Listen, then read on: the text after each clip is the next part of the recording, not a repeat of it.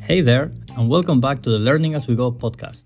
After a few weeks of silence, Mikkel and I come back to continue the topic from the last episode, now sharing valuable tips for anyone wanting to start their own coaching business. That is, after a maybe too long intro where Mikkel shares how it is to be on paternity leave, while I share my passion for rescuing abandoned plants and get lost in a conversation about my personal finance system. Hope you enjoy! Hi Andres, how are you? Hi Mikkel, I'm doing great. It's a lovely day when you have second coffee and it's 9 in the morning. True. Oh, you're only on your second coffee. Okay. Yeah. Get on my level. Okay. Maybe we need a bit of context there. I have usually 2 or 3 coffee stops on the day before 3. I'm trying to have a caffeinated window in the morning, afternoon, and then stop for proper sleep. So having a second coffee at 9 for me, it's a big move, okay? Sounds reasonable. How are you doing? This is not your usual studio. Of course, nobody can see it, but I can see lots of cozy wood and a nice Christmas blanket. We're visiting my wife's parents. Yeah, we're gonna stay here all of Easter, basically. So I'm actually in her sister's old room because she's not home yet. So set up some blankets and stuff to take some of the weird sounds out of the room. A nice studio. Yeah. It's got its charms. It's great. So where are you? Is this somewhere in the middle of nowhere in Denmark, or? Basically in the middle of nowhere. So usually when she tells people where she's from, she's like, okay, do you know this town? All right, but it's actually a smaller town close to this one. And actually this smaller town is actually another even smaller town, and then it's actually outside of that town. Okay. Awesome. Yeah, but they are part-time farmers. They have a bit of land that they're planting stuff, harvesting, doing things. Yeah. Yeah. That's very important. I feel like farming is looked down on sometimes, and it's like, bro, we need food.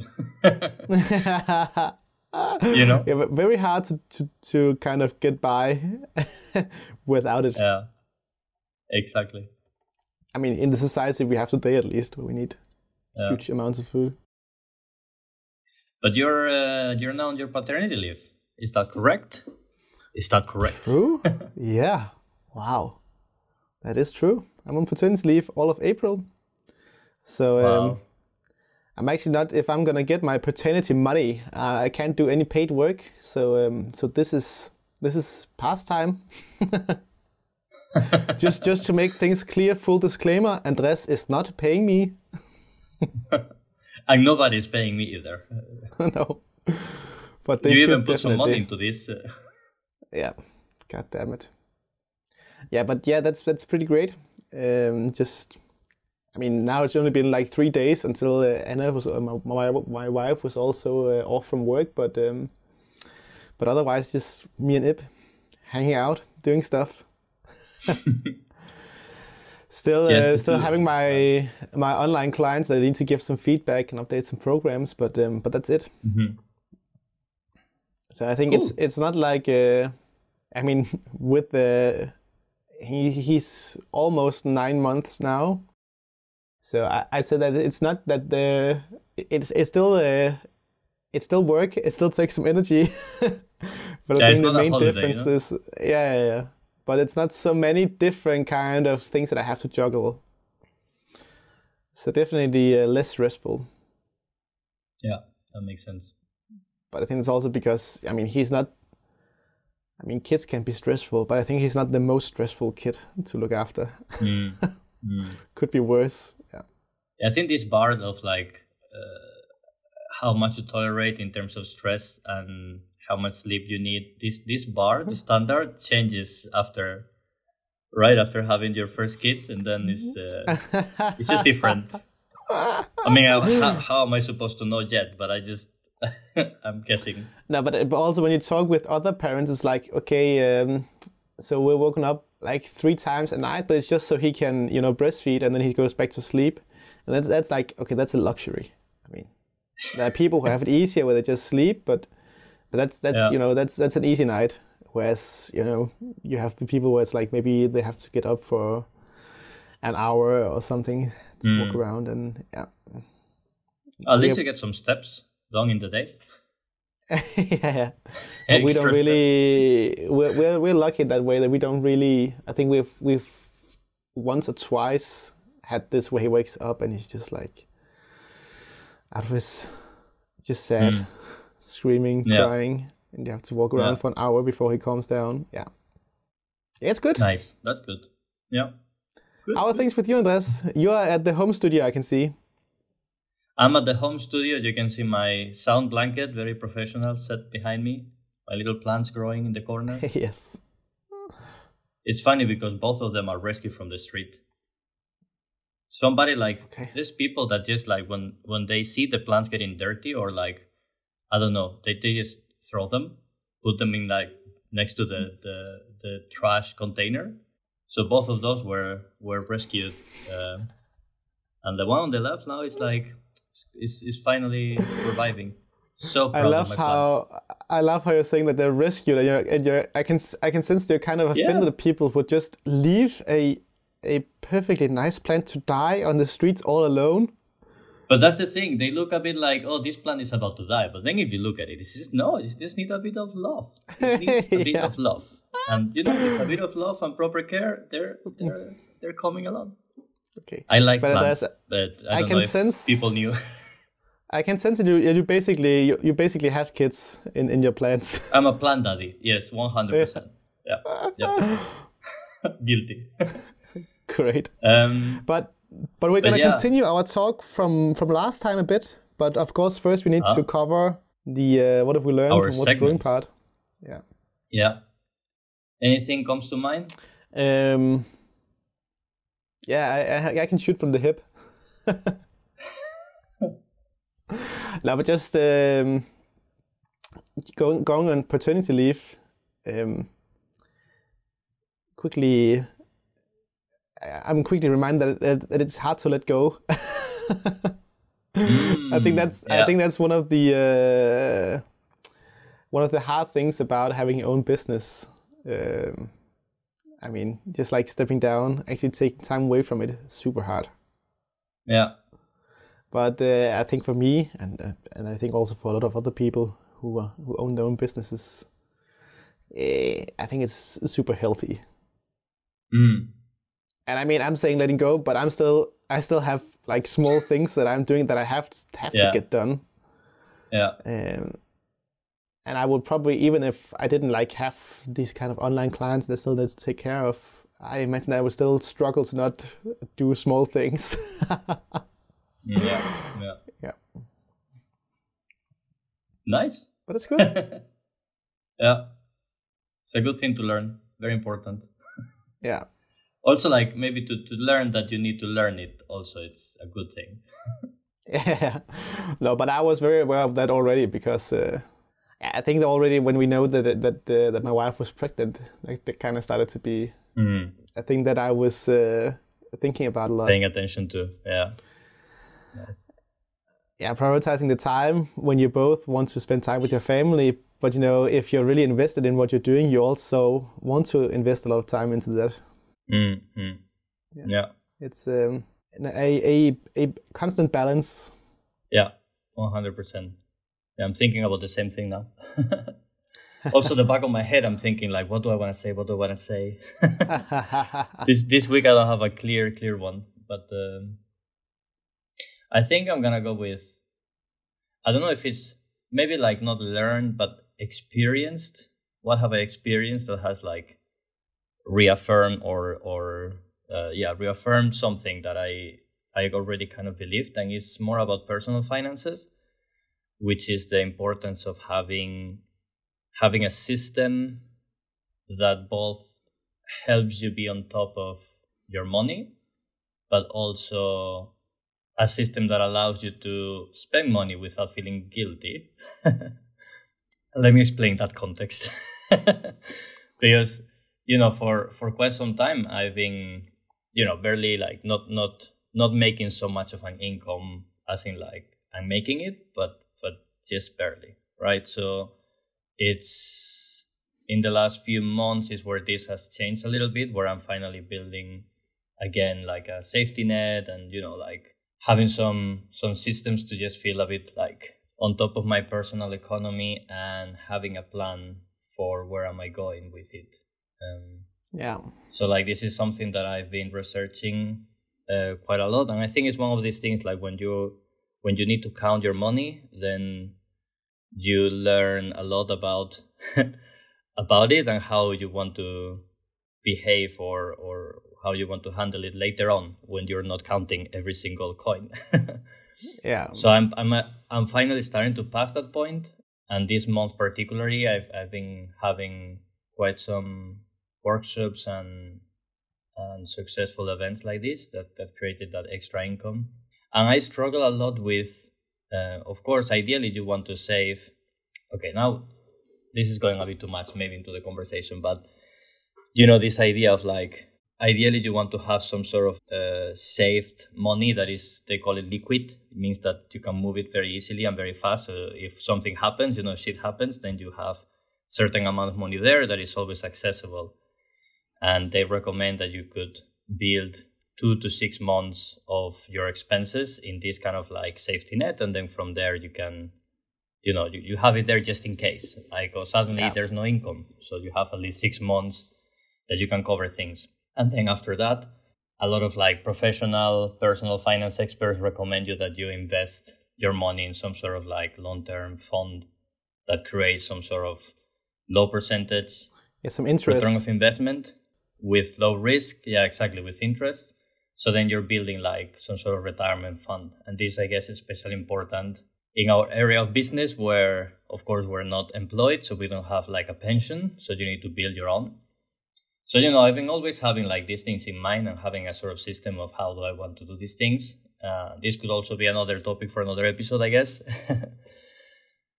But I think this is the first month where like I've been able to save up a bunch of money, but then it's hard to balance when like the goal of having 3 to 6 months of expenses covered is quite a big goal. So of course, this can take me like 1 or 2 years maybe. So a lot of these experts also recommend having like checkpoints. So for example, if you build up like a quarter of a month or half a month of expenses, then you allow yourself to buy something that you need or upgrade something that you use. So for example, in my case, now I'm using my girlfriend's headset. So I've been wanting to buy my own small headset so I can train with, because I have the big ones that are nice for the studio, but not great for the gym. So yeah, like having this system where like I reach this checkpoint. So that means that I can spend this without feeling guilty that I'm using this money to buy something rather than putting in savings. And I think just going through this realization of like this experience of how safe it feels being on top of the thing and like, yeah, this is according to plan. It's been super, super, super nice to feel. Well, that was a long story to get there, but I think there was some value hidden in it as well. It's good, man. And I'm happy to hear that you're, I knew this, but I'm still happy to hear that the savings are going better. Yeah, it's really, really nice. Thank you. It's really crazy how much like empowerment it gives, like to have some sort of control on your personal finances and start hitting like checking boxes slowly with things, because it takes time. You need to really be patient. It's not something you're gonna fix in a month. And when things are starting happening, it really builds momentum out of giving that motivation and empowerment. So I'm really stoked about it and happy with it. So yeah, that's tie well into what we're going to talk about. Also a little bit what we talked about last time about this, like 1 to 2 years to build a sustainable business, sustainable income as self-employed, putting in a lot of, you've been very industrious, doing a lot of things, putting in a lot of hours without making loads of money. And now it's more and more starting to pay off, right? Yeah. I see it as like I've been planting seeds and working hard on the germinating aspect of my professional side and my business, and now it's really not just sprouting, but like showing some flowers. Yeah. I can see the fruit starting to grow up there. Yeah, because I mean, you're both you have your full-time job, you're doing workshops in the weekend, you have this weekly class. I mean, lots of hours. It's a lot. It's a lot. But it's going really well. I think also, I mean, this is I'm going to merge my what have I learned with what's brewing. But I think I'm feeling really good with how am I arranging all of the things, because at some point I felt quite overwhelmed with everything. But now, like out of just having the habit of creating healthy boundaries with every aspect of it, and once the systems are in place and things are running, I think this is also important for the general topic we're going to talk about. But like, it's always much harder to start and create than to maintain. Whether it is training, skills, strength, muscle, habits, but for sure a business and what all the things that come with it. Yeah. So now I'm gonna pass on the mic to you and ask what's brewing on your side. I just announced a workshop in Aarhus, Denmark. Nice. It's in Danish. What's in English, it would be like a systematic approach to the splits at a place called Yo Studios. Yeah. So we're gonna go through some general principles in regards to like flexibility training. Yeah. But then have everything geared towards the splits, front splits and middle splits. Nice. And also the practical part is going to be focused on that. And it's going to be kind of merged of just like general principles, theory based, and doing lots of practical stuff. So not so much sitting down and just listening. We're going to be talking and doing. But I'm pretty excited about this. Been brewing for a bit of time. Really good. Yeah, it's going to be good. And nice. If things go well, we might do another one in Copenhagen where they have a studio as well. Awesome. Yeah, that would be nice. Yeah. So that's going to be happening in the middle of May. I don't even remember the exact date. I think it's like the 17th. Check the link in bio. Yeah. That's, it's the paternity brain. Yeah, of course. But this is part of it. It's there in place now. You just like push it a little bit away. Cool. But nice to hear. Hope it works well. Yeah, me too. And I think a few things more like burning in the background, but let's see. Maybe I'll have more to announce in a few weeks. Okay. Oh, yeah, I'm also feeling really good about being able to do like this kind of, stay tuned. Yeah, it gives us accountability also to continue. Super also, secretive. Talking about accountability, I think for the listeners that have heard our previous episode, there was a little cliffhanger there about an issue that you had. That oh yes, I think you owe a little explanation there, maybe. Yeah. So I bought a microphone. For the ones that cannot see this, of course, but right now Mikkel had the most frustration pose I've ever seen him do, looking at the ceiling for like 10 seconds straight. But I bought a microphone for last episode, just a clip-on for my phone that I can also use for other things. So not like the most advanced, but I was like, okay, it's probably going to be better now. And then halfway through, it's a clip-on microphone. So I can like attach it to my shirt. And then it's close to my mouth that I used to speak with.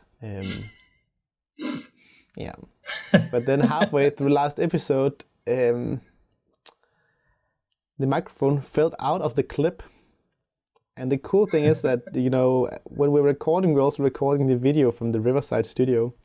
So Andres, he found the exact point in time where you can see the microphone drop. 15 minutes and 20 seconds in. And wow. It took me like half the day to stop being annoyed with this. I was ready to throw out the microphone.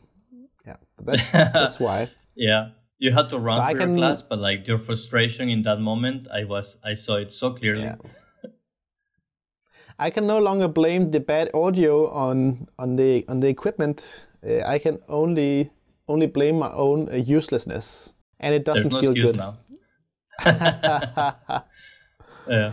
I'm so happy we had this backup audio from the Riverside, and it was sort of okay, so I could like recover. Yeah. But it took extra editing. I'm learning a lot from the editing software, actually. Like, You're becoming welcome. You're welcome, Andres. little audio engineer. Yes. Maybe this is what I should have shared. What have I learned? I learned to use Audible even better. I'm not fucking up the audio. I'm just giving you opportunities to learn. Exactly.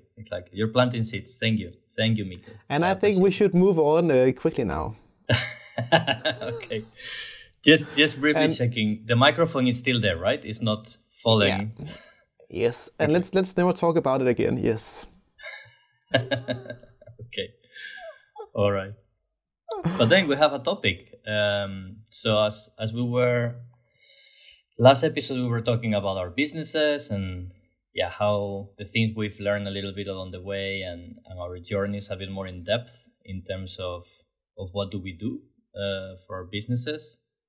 And we kind of ran out of time to dive a bit deeper into it. But I think for the remaining maybe 20-30 minutes of this episode, I think it would be nice if we talk about some areas of the business, thinking from if we're starting from scratch, what are some applicable things that we could, insights that we could share to help people out that maybe are either considering starting something or they're in the middle of it or they're just curious to learn about this marvelous endeavor that is to create your own coaching business as an entrepreneur. So we were brainstorming a little bit before. So we have a little bit of like some categories with different topics. But I think the way we came up with this was a really nice way of starting the conversation. And I think I'm just going to go ahead and ask you the same thing. Hey, Mikkel, if you had someone coming to you wanting to hire you as a business coach and they want to start from zero, it's like, hey, I like, I like fitness. I like helping people. What should I do to start my own business? What are the things that I should have in mind? What would you say? First of all, I'd say that there are some things that are nice to get in order at the beginning of of the journey. But I'd also recommend that you, as soon as possible, just kind of get started as you figure things out, the details. But I'd say that figuring out the kind of who do you want to work, what do you want to work with, what problem do you want to solve would maybe be the thing to, to first get really clear, a clear understanding of yourself. Because then if you're gonna be making content, and you are later on, then that's basically the thing you're trying to convey to people, right? Then also, like, if I had somebody just starting up, I would also, like, one of the first thing would also be to talk about expectations. Is this do you want to make a living out of this? All right, and if that's the case, how urgent is it that you start making some real money out of this? And how much money do you want to make? If you want to be, making really big bucks, do something else. You can make it. You can make a very, very decent income. But if that's your main drive, that's the thing that motivates you. This is probably not the business.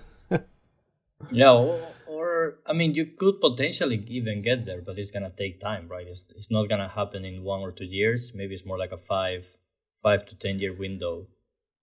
Yeah, but let's say you want to earn a few millions a year, then I would not recommend people. If that's your goal, then I would not recommend you try to become a coach. You should go and dig gold somewhere or something. Yeah, because if you want to make that kind of money, you have to. Most likely, you're gonna have to. You can make some big system brand things. A few people are successful with, or you could do like the Liver King model. Yeah. But without going too much out of your, like boundaries with morals and these type of things, where like still being a nice human being with good values, trying to help people out there, you could potentially create a system. This depends on what exact type of service you provide and how niche attention you need to give depending on what you teach. But as a general coach, it is doable to have between 30 to 40 clients that you like. If you have a good system and you have everything in place, this is kind of doable. So from there, depending on your price point, say between 200 to 400 euros per client, you can make a solid income. Of course, this is all revenue, then you need to tax it and all of these things. Yeah, but my point is not that you can make very decent amounts of money. Yeah. But and if not you become want to a millionaire. Yeah. Yeah. But when I started out, I had, because as part of university, you could be, because I started my company and started like wanting to be self-employed when I was studying. And I had the opportunity to be part of something called Startup Station, where you had a business developer help you in regards to your business. Yeah. And of course, the business developer that I was working with, super helpful, super cool guy called Thomas. Shout out. But he's not, he was not specifically working with fitness and coaches. Of course, he wasn't as helpful in regards to the specific area. But a lot of general advice, like, for example, one of the things he also made me do in the beginning was, all right, what is the minimum amount of income you'd be happy to make a living off of? Yeah. So you have something to strive for, all right? And how soon do you want to, how long can you wait, basically, before you need to make this amount of money? And this, I think, is a nice question to ask yourself, or like revise this as you go, because it is very useful at the beginning as an expectation setting, where like, if I want to make this, in the hypothetical case that this is my product and service, this is what I will need to create, this is how many customers I need, therefore this is a window of time that I could expect if I achieve this amount of clients per month for a period of time. But then after a year or two, you can still ask yourself this question and see what has changed from this first hypothesis, so you can use it to revise how much energy and effort you're putting in the different aspects of your business, and maybe have a decision of like, the amount of money I'm charging right now is not sustainable for my goals, so maybe I need to make a change in that, right? So it helps you make these big decisions as you go, as checkpoints. So it's a really nice and useful exercise, both at the beginning and as you go. Yeah. For sure. Yeah, and like you're saying, it has multiple purposes, because it also helps with price setting. And even though in the beginning your prices are probably gonna, and for most people, they should probably be lower than you want them to be in the end. But I already at the beginning, goal would be to earn this much. So if I want to earn this much, then I need to have this amount of clients paying this much, for example. Yeah. And then if I want to take it a step further, you can also, put in how many hours do I want to put into, my work week. Yeah. So let's say you want to do one-to-one coaching and you want to work 36 hours a week. That's, if you just take one time with clients, you can think, okay, then I can have 36 one-on-one sessions a week. But you probably also need a few breaks in between clients. You probably also, if you're a decent coach, you need some time to, prepare programs, think about what you want to be doing with your clients, and make a direction, have a plan. You should have a program that you're following. You also need to do marketing, conversations with people, follow-ups, answer questions. Do your taxes. So realistically, maybe you're gonna be able to spend maybe 26 hours a week with clients. Yeah, or even less. Yeah, for sure. Yeah, or else, if you want more hours with clients, then you'd have to increase the hours you want to spend on a weekly basis. Yeah, and this could also be something that you might want to do, or it would be beneficial to do for a period of time at the beginning. It's like it's kind of what we were talking about before, that building always takes more than maintaining. And if you want to start from scratch, you don't have any videos recorded, you don't have any programs that you can use as a baseline to then modify, you don't have templates, you don't have any sort of system. And developing those systems can take half of your time as you're building the thing. Yeah. And then once in place is what we're talking another episode, and you optimize your methods, and then you save up, you become more efficient, more effective with both your service, but also how much energy and effort and time you need to put into to create these outcomes. And also like the 10 first clients, really fucking hard to get. But once you've had a lot of clients through your system, then the referrals will also start happening. People will start tagging you, talking about your stuff. I mean, assuming you did a good job. So in a way, it does get easier with time. Yeah, for sure. And this is what is like very interesting, is that when you start, because you don't have a system, you need to put more time. But that is when the value that you can offer is actually lower, because it's not going to be polished. So it's when your prices cannot be as high yet. So it's really inverse in this way, where you need to put much more time and energy for a lower value product that needs to be charged at a lower price point. And in time, while you develop these systems, the overall value of your service will increase. And then you can charge more. This is usually how it goes, which is really, it's not helpful, right? Especially if you're starting without any income and you really need to make an income. Is where it can be very frustrating. And that's why a lot of businesses fail at the beginning, because first, they don't set correctly these expectations. They don't have these ideas clear, which then makes everything a surprise, right? I don't know why they don't hire me, or I don't know how can I have this amount of clients. There's a lot of like uncertainty that creates these quote unquote failures along the way that can discourage someone to continue with this endeavor, and then they just get a job. Maybe just diving into this price, what do you think, how low should you set your price in the beginning, and how should we progress them or increase them? It's a very good question. So for me, the main thing is context, right? And it depends on this question that you were setting at the beginning of, do you have any savings at the moment? Are you already having a work that you can survive by? How early do you need this extra income coming from this? Because my answer will depend a lot from this.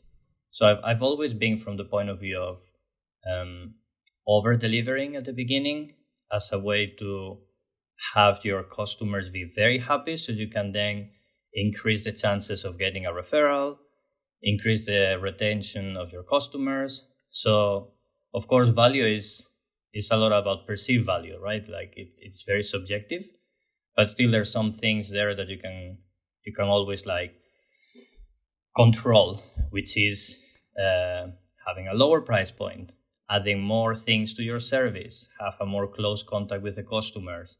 So like adding value to the product or the service you're providing. So say that you're just a coach, and this could be a handstand, flexibility, or general fitness coach. So I would say, if you're starting really from scratch, where you don't have a system at all, first of all, I think you should be quite honest with your customers, saying that you're still building up your systems, that at the moment, this is what it is, but it's gonna become better as we go. And therefore, we can arrange a sort of price that is for now while we build the system. So sort of like, you can phrase it as a discount price or as a price that will change later on once the systems are in place.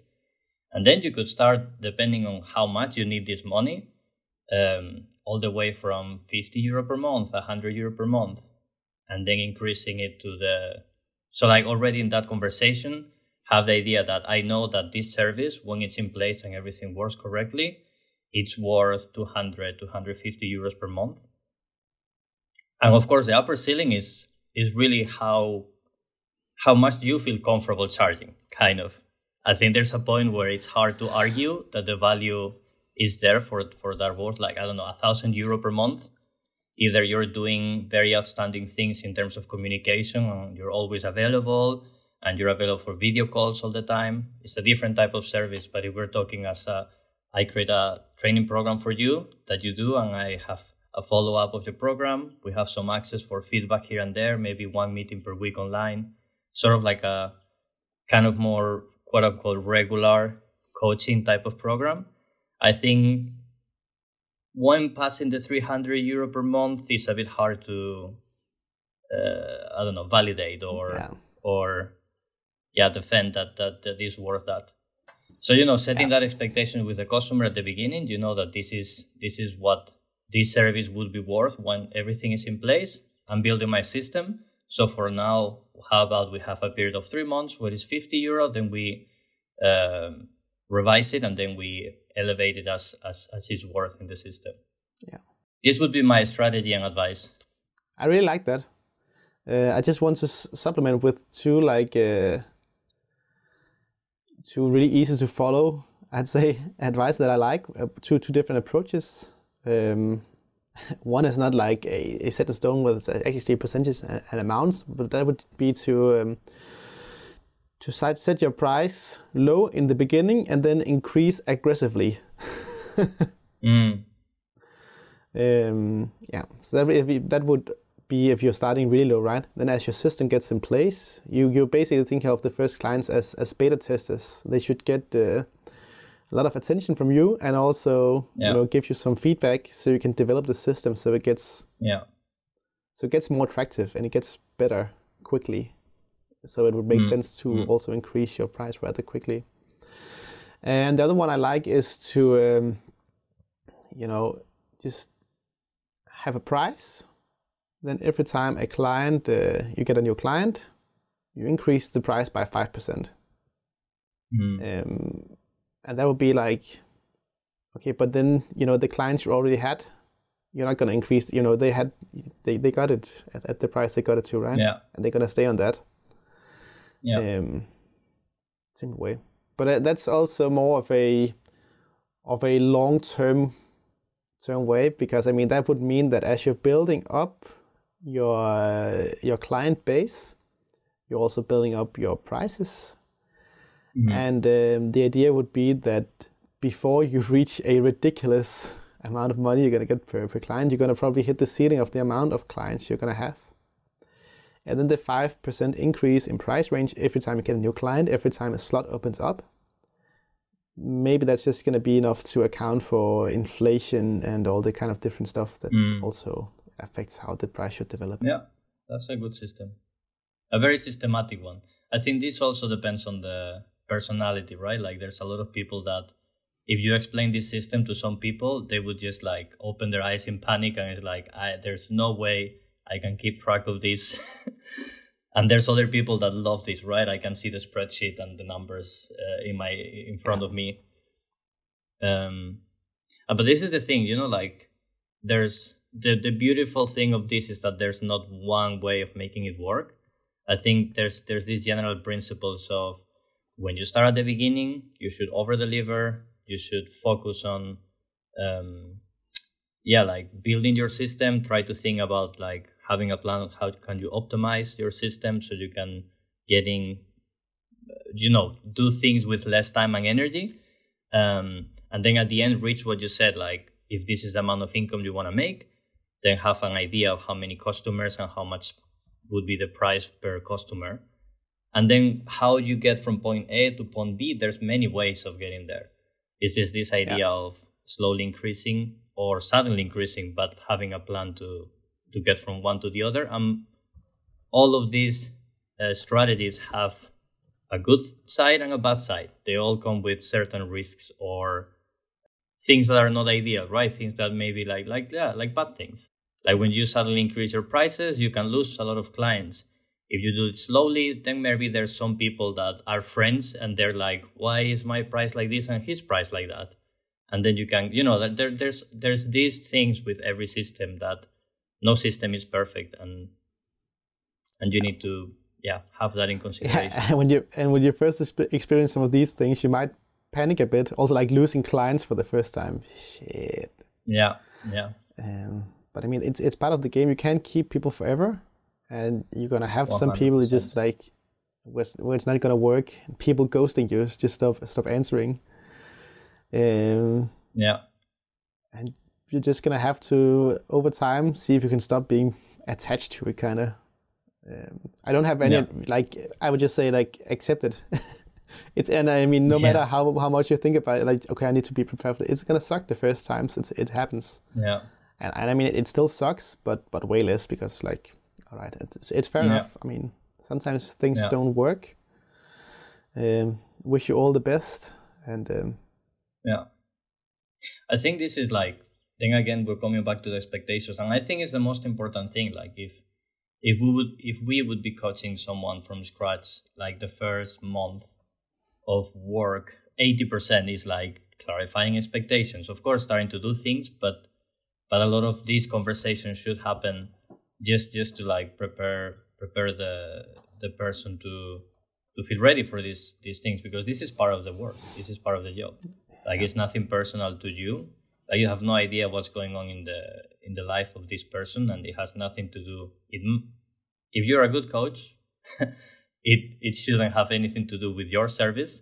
Of course, there's some people that, yeah, maybe something about your service, and if you're losing clients consistently on a regular basis after a month or two, then maybe there's something to look there. But in general, if you're losing one or two clients without any concrete pattern, then it's sometimes they don't even reply back. They don't even like explain why they're leaving, and that's you need to learn to not take it personal, and that's part of yeah. the game. It's part of the job.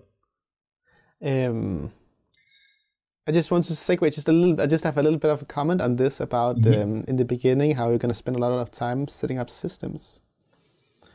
And I think I've talked about this a little bit before, but there's this author, Stephen Covey, who's kind of a big shot in regards to some of these things, who wrote the book called The 7 Habits of Highly Effective People. I mean, and for me, I think there's some things that I agree with, some that I don't, but one of the things he talks about is that you have like, you can spend your time in regards to like any kind of endeavor, business, family, personal life. You can talk about, you can spend your time on production or production capacity, like increasing your capacity for producing outcomes. So in regards to like, for example, online coaching, spending time on increasing your production capacity would be like setting up a system. How do I answer messages more easily instead of getting on different platforms, or using an online format to deliver programs like TrueCoach or whatever, setting up these kind of things. Whereas the actual production would be like talking to your clients, giving feedback, writing the programs. And in the beginning, when you're just starting out, I mean, you're not gonna have a lot of clients to actually deliver to. So you're gonna be spending the most of your time in production capacity, increasing that. And production capacity would also be the marketing stuff, right? How do I get my clients? How do I set up some systems for this? And as you get a more and more solid business, you're gonna spend less and less time on production capacity. You're always gonna spend some time on it, because you're always gonna have, a little bit of staying up to date to do, a little bit of marketing stuff to do, less and less. I mean, at some point, it's actually plausible to not need it at all if you just want to stay at the same level. Yeah. But yeah, I just really like those two categories. Yeah, it's really, really good. And then you can branch them out, right? Like at the beginning also, like you need to do these things from scratch where you create a system. I think also like an important expectation is to know that whatever you're setting at the beginning, you need to have in mind that it's something that most probably you're going to change later on, right? It's just like a starting point for you to like have somewhere to start from. And like 20% of effort is going to give you 80% of results in terms of how much capacity you're creating. And then from there is just a polishing aspect, or like changing things that maybe require a bit more, like quite some more effort for not so much result or outcome. But it's just to give you that first foundational system that you can start from. Like, and I mean, we're talking a bit more like not so concrete, but if we go concrete way, if you want to coach general strength, this could be creating 20 different program templates for different levels around the same, like what you want to do, right? If you want to just train people in general strength, not bodybuilders, not like, like what most people want a coach for in the general population, you go there and set 20 training programs. Then you have a starting point. Then you can start assigning these things. And as you get more customers and more experience with feedback from them, you're going to learn, actually, this thing I did doesn't work for this specific muscle group. Then I need to change that, but then it's modifying, right? So it's creating this foundational aspect. And this could be in the actual product that you give, but it could be also in literally in your scheduling your hours. Like, I don't have any system for how do I work. But then you go and create, okay, I'm going to try to do this thing where like the first 2 hours of the day, I'm going to answer emails and respond to my customers. Then the next 2 hours is going to be building programs. The next 2 hours is creating marketing. Then you have a starting point. You try this thing out, and then if it doesn't work, you modify it, right? So it's just the first few months of your endeavor is going to be creating all these systems. And I would highly encourage people to try to create these systems, because if you go a bit YOLO with this, it's going to be much harder to make it work, basically. Yeah. You're going to spend a lot of time. It's going to take longer to do everything, basically, than it has to. Yeah. But I think also an important thing to mention here is that, at least in my opinion, you don't have to have all the systems. You shouldn't have all the systems in order before you begin. It's more of a building as you go. Yeah. For example, in my opinion, I don't think you need to have a complete exercise library before you start coaching people. Instead, I would encourage people to find clients and then build your exercise library as you need to do it, basically. And of course, you can be, you can do a lot of exercises beforehand. You don't have to wait until you actually have to put it into a program. But this kind of like, okay, I don't need to film 500 exercises before I get my first client. Yeah. Maybe I get my first client and then I film the first 20, or then I film the first 10 exercises that I need for this program with some explanation, and then take it as you go. Yeah, it's a very important clarification for sure. Like, it's very important, this idea of start as soon as you can start. Yeah. Like, I think it's super common for everyone to get trapped in this idea that I need to create all of this before I start. So all the things I was saying were like kind of examples. Yeah, the analysis by paralysis kind of thing. Yeah. Yeah. Yeah. They were kind of examples, but not saying that you need all of that before you start, of course. No. Like, I mean, we're called the learning as we go. And this is because we believe quite a lot that this is the mantra. This is the important thing for this journey. Yeah. But I mean, it is this general concept of, okay, before you just throw yourself out there, there are some basic things you need to have that I'd at least recommend you've just thought about. Like, what direction do you actually want to take this? And what systems do I probably need to set up? But then once you just have the minimum amount of basic stuff done, you should just get started. Kind of with this kind of minimum viable product, right? Get out there. And then develop as you go. Yeah, because like to be honest, for a lot of these systems, you need knowledge and feedback to create them. Like, if you create them completely from scratch, there's going to be very fictitious. So maybe a lot of the things don't work just because you're not really testing them. So the doing the thing is what will give you the necessary feedback that you need in order to create a proper system that works, or a set of systems. And I think this goes together with something that we kind of mentioned here and there a bit, but we haven't really tackled directly, which is the idea that if you can, as much as you can, try to learn from others. Because if you try to go solo on this, and this, I don't know, it can be a lot to go with ego, right? I can do this on my own, I don't need help from anyone. Or you think you already know a lot. Even if you do, and you have an education and you know a lot, for this type of business, we need to wear many hats. We are trainers, we're marketeers, we are business developers, we're accountants. There's a lot of different things. It's impossible to know about all of them. And this is where hiring a coach, if you can afford it, doing some internships or joining, as you said, in some places. This is more and more common, at least in Europe, or like having these places where there's like startups hubs where you have like where you can receive classes, receive guidance, have like tutors or however they call, or business advisors or whatnot to learn from. And we live in an age where there's so much information online, right? Like you can find on Instagram, on YouTube, so many people that know a lot and they explain a lot of things for free. Just try to follow these people and apply some of these tips and be open to learn. Yeah.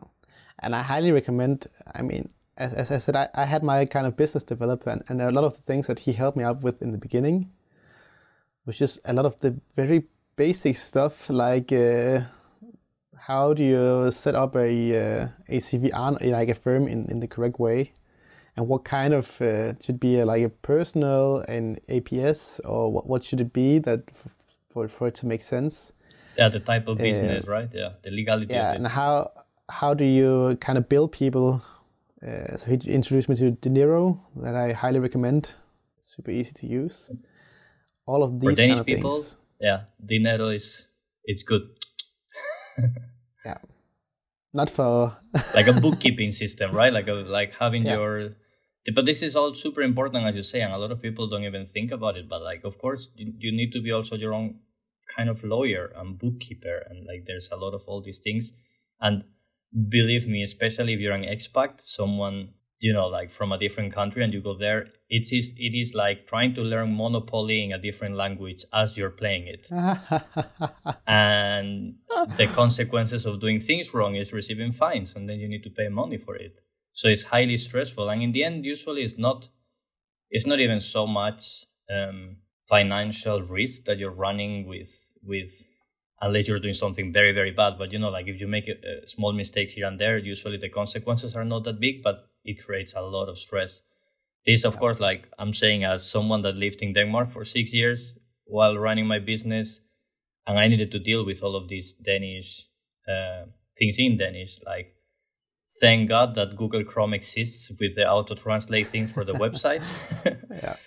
But for sure, having these resources and being able to reach out to people that know about this and can explain things, it's super, super helpful. So no matter where you are in your journey, what is the endeavor you want to go into in terms of a business, there you have people around, either in person or online, that can help you. So for this, really try to set your ego aside and don't be afraid of reaching out and try to make arrangements to get something out of there. And definitely, it's going to help a lot.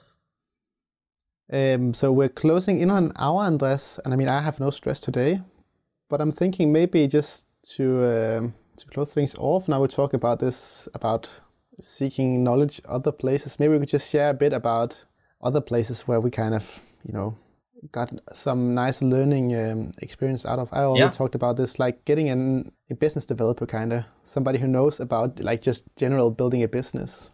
Mm-hmm. But I also learned a lot from doing I do a decent amount of online coaching, and I'm very happy that I before just went for it myself, that I myself did some online coaching with some very talented coaches. Worked with Jordan Garcia and Emmett Lewis. I was very happy to have this kind of experience, so that I had an idea of, okay, they did it in these kind of ways, use these kind of systems. I liked really a lot of how these things worked. These things I would probably tweak a little bit for my own thing. One thing that I had wished I had done sooner was actually that when I started out, I think it would have been nice to also had some more one-on-one, actual personal one-to-one coaching, just learn from them. But I'm also lucky enough to be at a place where there are a lot of other really good coaches, and I still learn stuff just from watching them and how they cue different things, just because they do it differently, and it's nice to get these kind of perspectives. Yeah. And this is also the thing, right? Like we talked about before, that there's not one solution to many of these things, even in the coaching realm. Of course, there's a lot of science-based stuff, but there's always the art aspect of it that you can you can always keep learning and tweaking your things. I think the two recommendations I'm gonna give, and this is more touching on marketing a little bit. One, our man Clayton.moves on Instagram. Yes. He shares a lot of very, very, very good advice, and if you dive into his feed, you're gonna have a lot of usable things. If you like podcasts, there's one I really, really enjoy from a couple of fitness professionals that have been doing this for 20 years plus, maybe at this point. And they have a podcast that is called How to Become a Personal Trainer, which is very easy to find. You introduced me to this one, and I'm also, a little bit varying between the episodes, but I really think there's some gold in there. Yeah. I think especially in the first 20 or 30 episodes, they deliver a lot of valuable information there. And sometimes they touch a lot on like how to write a good blog post, but sometimes they go way more foundational in the aspect of your business. So that's just a general good thing there. There's a lot of good information from there. But there are way more of this out there. So if you just like open your eyes, and when you're consuming content online, trying to pay attention to the pieces of content that reach you, that touch on these things, and start following people. And in no time, you're going to find someone that resonates with you and gives valuable advice for where you are at. Yeah, I also like what you just said, that you're going to find one that resonates with you. I mean, you might find 10 people that resonate with you, but maybe stick with one or two and follow that advice like religiously. Yeah. Instead of trying to do 10 things at once. Yeah. This is super good advice. I mean, it's the thing as training, right? There's 10 coaches, and if you try to do what the 10 say at the same time, maybe it's not the best idea for your fitness. But then if you're gonna have a bad time. Yeah, exactly. So, try to pick one, follow and see what you can learn from them. Maybe their system doesn't work for you, but maybe there's something, like learning what doesn't work for you. It's also learning so you know where you don't want to go at, things you don't want to do. So it's a good thing of like just testing things out or trying things out. I think that's also a very important lesson, is that, things are not written in stone forever. So you shouldn't be afraid of trying things out, and in terms of your programs or your systems, and then you can just change it up and then move on and learn from there. Yeah. Okay, last thing I want to say just in the end, Andreas. Yes. And then maybe you're going to like this. Just like, if you want to be an online coach, do things online, do some in-person one-to-one first. Yeah. I highly recommend that. So you actually get an idea of what works in practice. Yeah. So you don't become one of those online coaches that are like, oh yeah, I'm going to give you a 1 hour session, and it takes like 2 hours because you have no idea how long it takes. Yeah.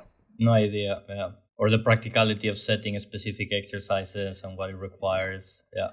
Doing one-to-one in person is gonna make you a better online coach, but the other way around, it's not so much. I think what you said is super important, and I think like if you can, depending on your context, it's always nice to have a little bit of in-person coaching here and there, because it gives a lot of feedback that can be applied online. Good point to end. Okay. But yeah, we're around an hour in. Okay, well, one more podcast, I think. Oh, one more. No, Okay. No, I don't have anything else. Come on, give it. One more. Now you need to say one more. But I don't have. I mean, my brain is done now. Okay. Awesome. But yeah, I think this was a good one. I think we gave quite a lot of value there. I mean, we can definitely agree on that, Andreas. But sometimes you feel like, it was not so good. I have a good feeling about this. Is the microphone still in place? Yeah, it is. Okay, I'm happy then about this episode. Yeah, excited to see how the audio turns out. Fingers crossed that this is not gonna fucking suck. Fingers crossed. Okay, last little thing I want to say is that it might be a while since we can record the next episode, like a couple of weeks, because I'm going to go on this work trip where I'm not sure if I'm going to be able to record a podcast or set a meeting, but we'll try our best. Yeah, let's see. Otherwise, if you have been listening until now, thank you for listening, and we'll see you. No, you'll hear us in the next episode. Awesome.